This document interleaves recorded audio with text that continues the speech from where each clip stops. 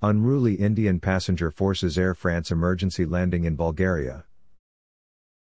Air France flight from Paris to New Delhi makes emergency landing in Bulgarian capital's airport. Rowdy passenger is being charged with endangering flight safety. The passenger assaulted flight attendant and pummeled on the cockpit door. According to Bulgarian officials, French passenger jet was forced to make an emergency landing in Bulgaria's Sofia airport. An Air France flight en route from Paris to New Delhi had to be diverted to Bulgarian airport because of an unruly passenger on board.